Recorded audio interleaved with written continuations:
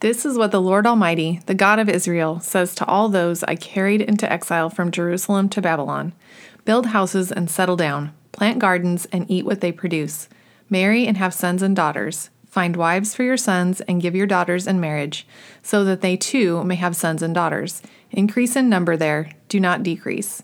Also, seek the peace and prosperity of the city to which I have carried you into exile.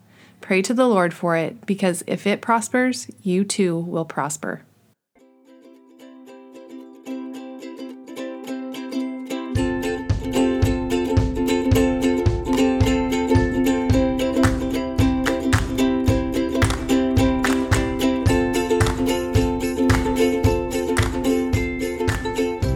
Welcome to the Art of Thriving podcast, where we talk about our journey and how to thrive no matter the situation or circumstance. I'm Jody, and this is my main squeeze over here. That's me, Matt McComas. Welcome to the podcast. Thanks for that introduction. Appreciate it. That's right. So, where are we? So we're back at it today. It is May something, 7th, Don't even know. 2021, 8th. I don't even know. It is springtime. The sun is shining. We're in our little office in the back of the house, office/laundry room, Which is world paused headquarters at the moment. Yeah, we've paused the laundry so you nobody can't hear can that do going. this. We've got a cat on our desk in front of us. We've got some LaCroix. Our kid is out front playing video games, probably. Yeah, you know. Perusing the internet. Online school is happening. terrible. Question mark, I guess. So That's right. so we're in the office and we're good to go. We love it. Here we are. It only took us like an hour to figure out what in the world we're doing today. I don't know why it has to be so difficult. Technology can just be difficult, but here we are. We're excited to be here. Yep. Thanks for joining us, everybody. Yes. And today we are going to talk about something we are passionate about that is really important to us. We don't always get it right, but it's still really important to us. And it is about loving your neighbor. And Like your literal neighbor. Your literal neighbor, the person across the street, next door, in your neighborhood, those people that you cross paths with every day, every week. Yep.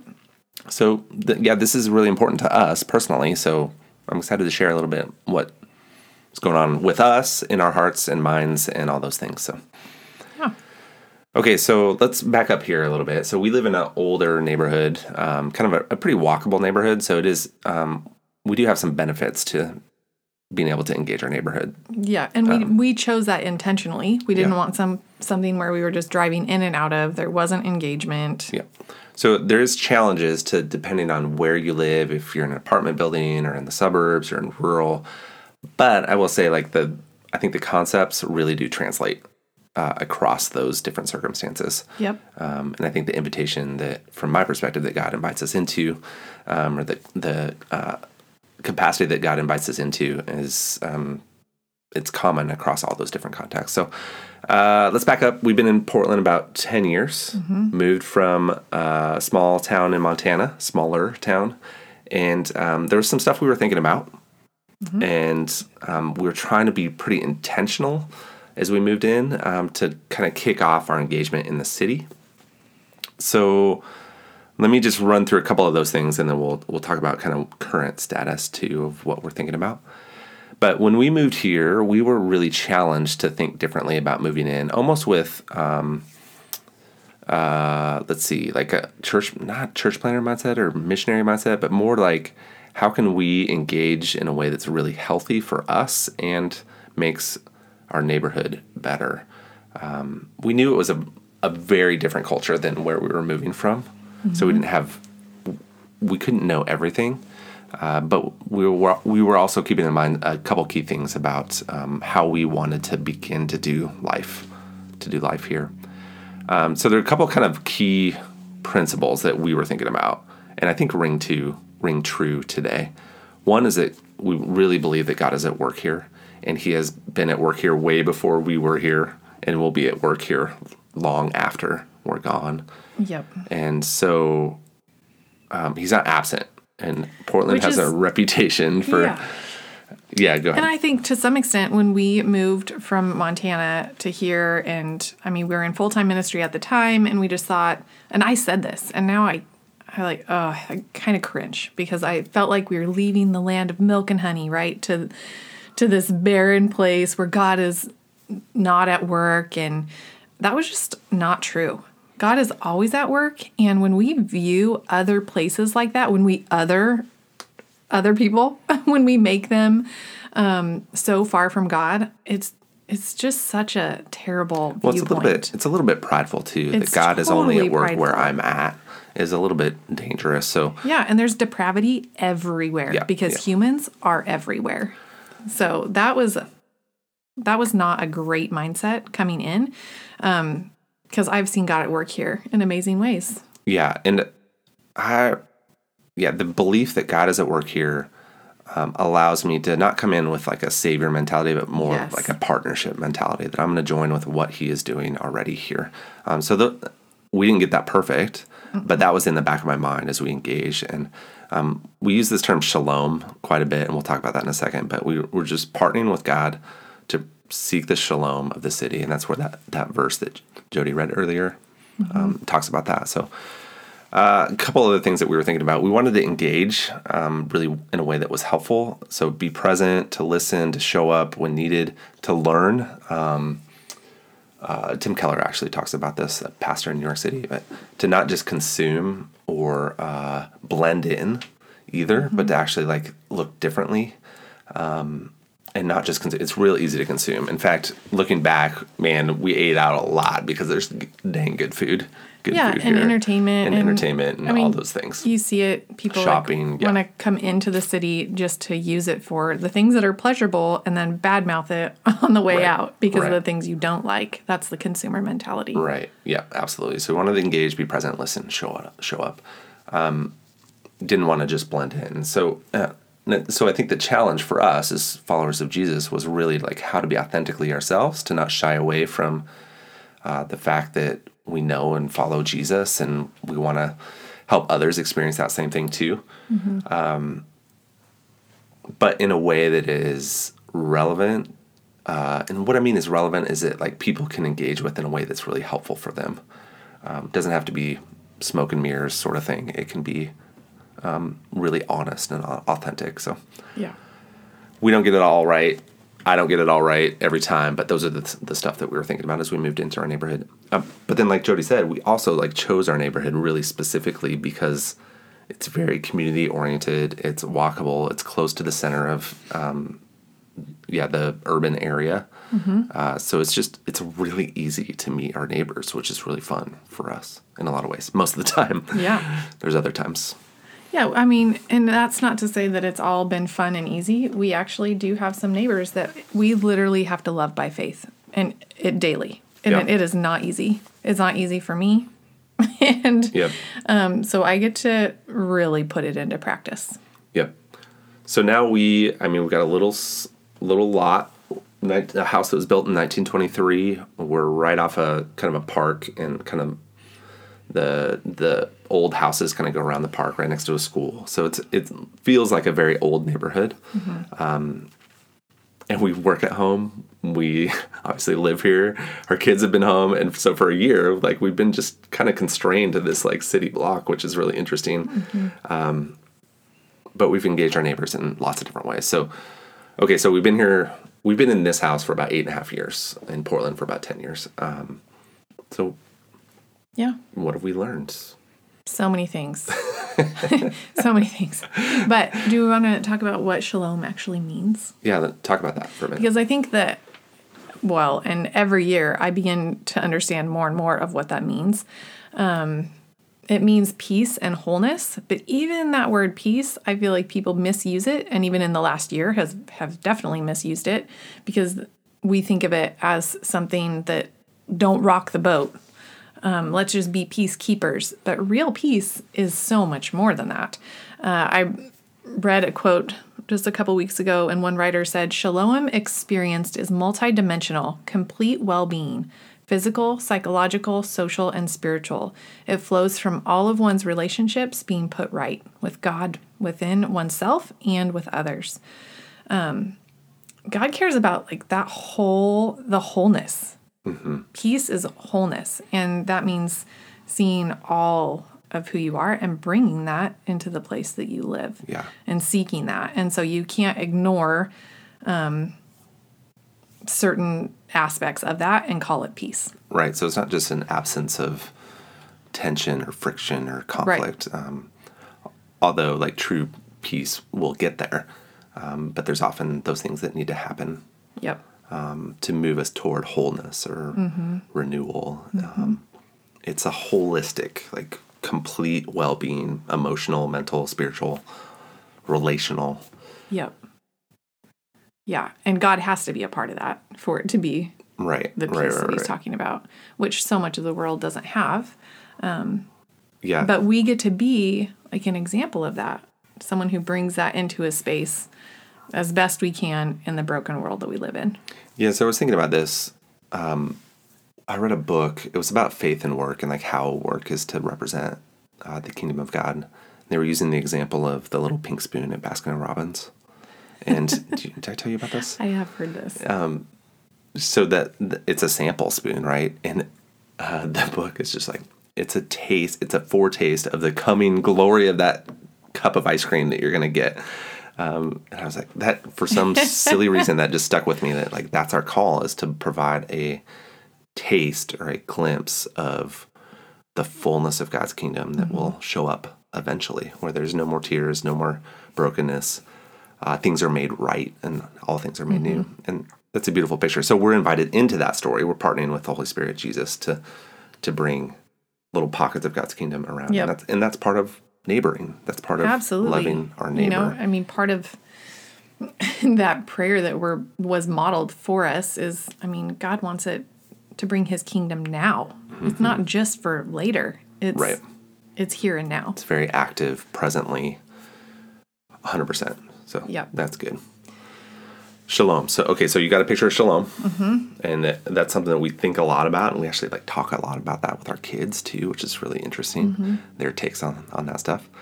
But then practically, what does that look like? Like, how do we do that in small pieces here and there? And we've done all kinds of things to try to engage and to love people and to build trust and get to know others, and not just for like what we can bring, but we benefit from these relationships. What we have learned and grown so much. And even in the last year, our neighbors have been some of the people who have sustained us and kept us sane. And they're not all Christ followers. They are amazing and have been a key part of our thriving. Yep, absolutely. Okay, before we get into the really nitty-gritty of what we've actually done. Okay.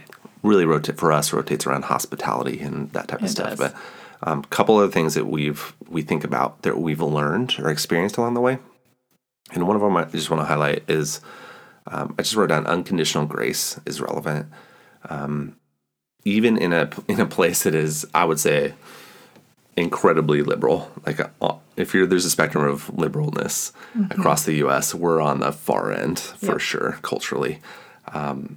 Which it's actually really interesting to be a Jesus follower in this, because that picture of God's grace where you don't have to earn, and you can't earn some sort of renewal, some sort of grace gift, is really, really relevant. It's still eye-opening to people here. And it's an antidote to really like a city environment that is really based around performance, productivity, or creative. Like your identity is defined by what you do. That's the culture for sure. Or how you, your lifestyle. It's the antidote to that. Unconditional grace is very relevant, and it draws people in a way that is very intriguing and points people toward the work of Jesus. Yeah. So I was just thinking about that. What else do you want to share? Anything? You talk about this. Like when are like the most formative times for us related to this? I mean, just being present, like making margins so that we have time, if not every day, like in the week and in the month, we have rhythms where we slow down, and we have margins where we just sit. We sit on our porch so we can interact with our neighbors. We sit by the driveway. We go to the park. We make ourselves available just to interact. It's really like the simple, mundane moments of slowing down, doing that. I think too, just like recognizing that this work of being a good neighbor, loving your neighbor, is slow. Yeah. It's not meant to be fast. It's meant to be, you can certainly build trust like pretty quickly in relationships, but the work is over years. The work is engaging in a friendship, watching their life progress and engaging in those moments of either great joy or great pain and being there alongside them. Not a project mentality, a relationship mentality. Yeah. And going back to that verse that we read, and we, like, you painted that on our garden boxes when we moved in, and it's true. Like, it says, come in and plant roots. Like, it takes time to plant roots and to grow and to flourish.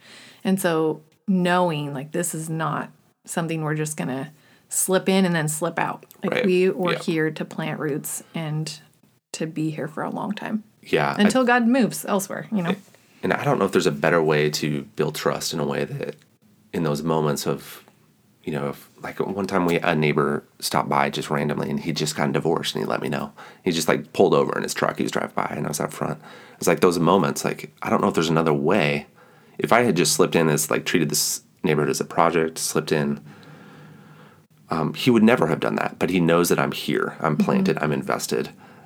He knows I'm not going anywhere. So he feels safe to be vulnerable with me, and I'm vulnerable when needed. And so we're not isolated. We're bound together in some neighborly ways, you know.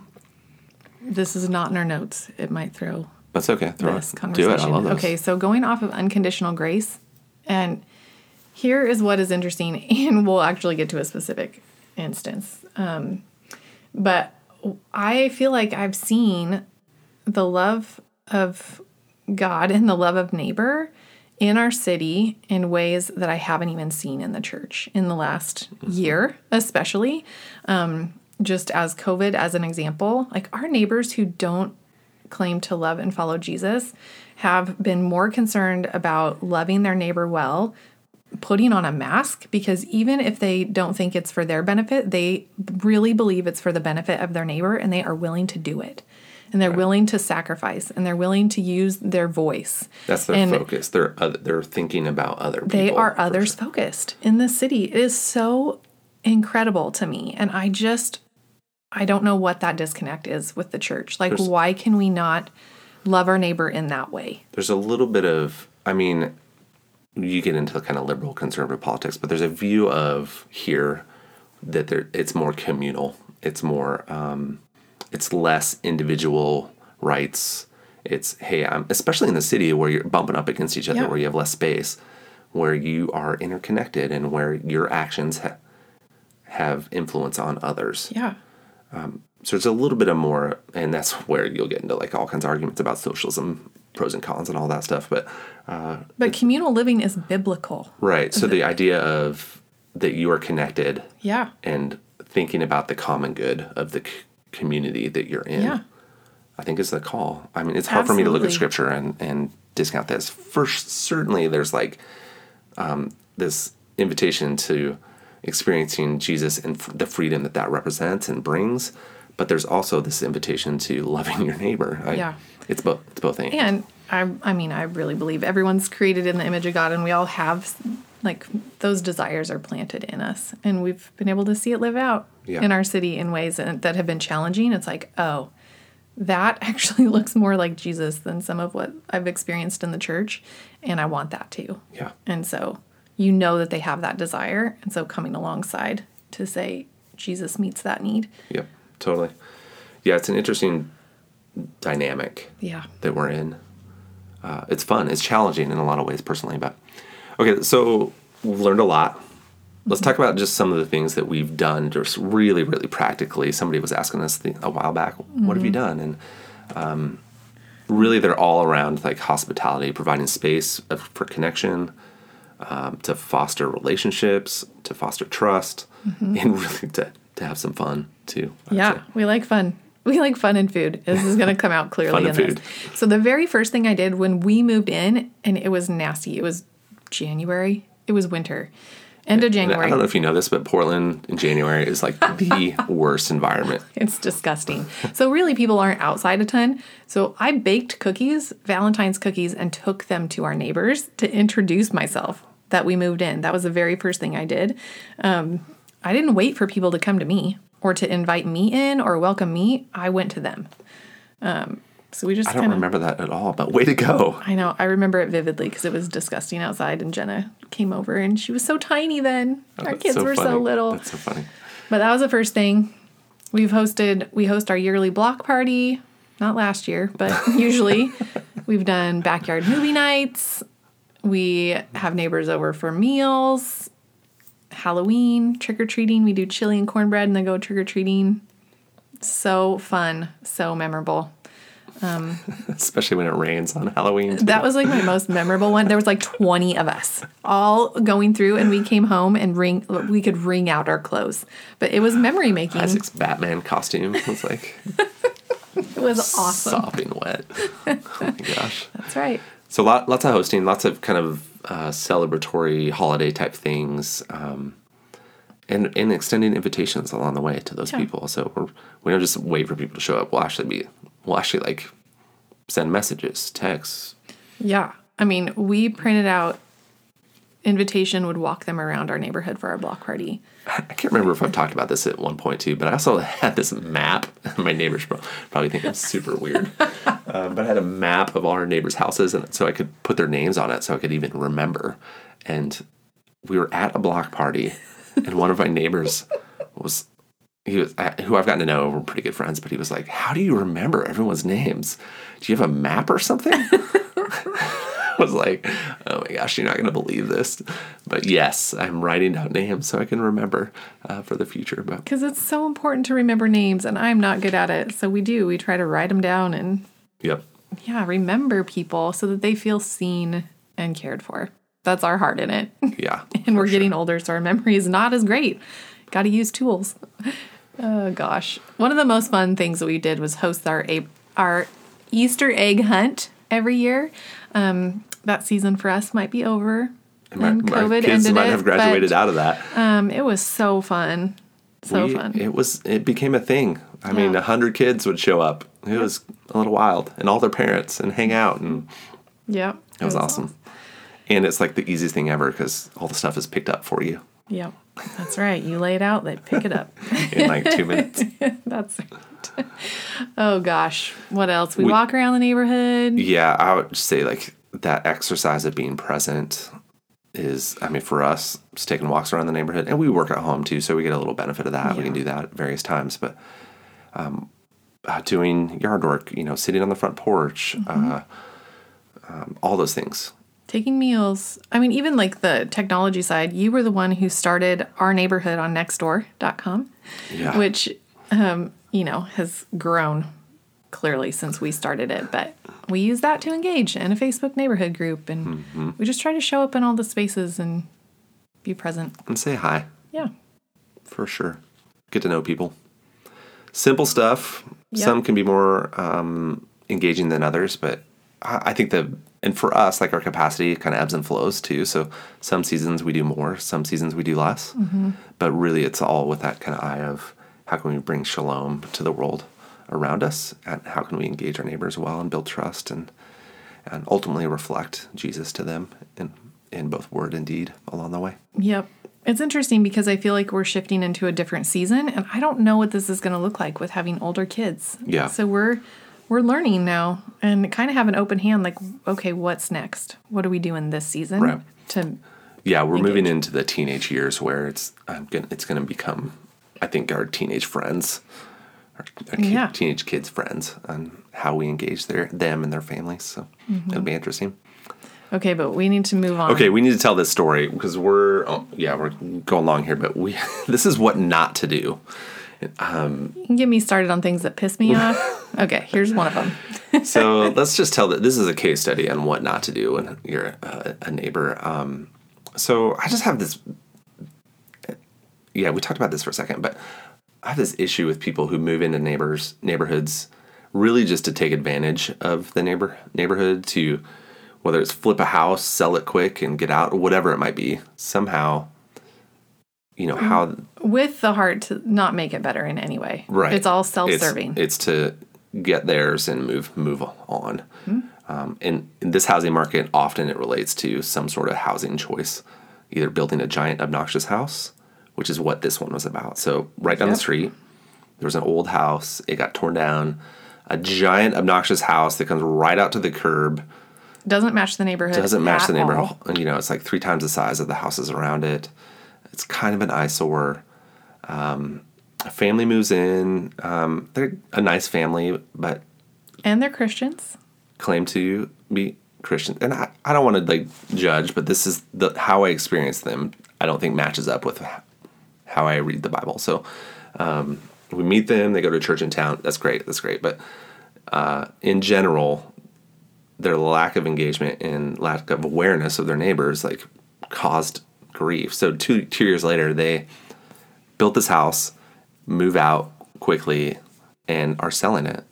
And selling it for $1.3 million, which is bonkers. I don't think they'll get that much. Insane. Insane. So they're trying to get a payday for sure.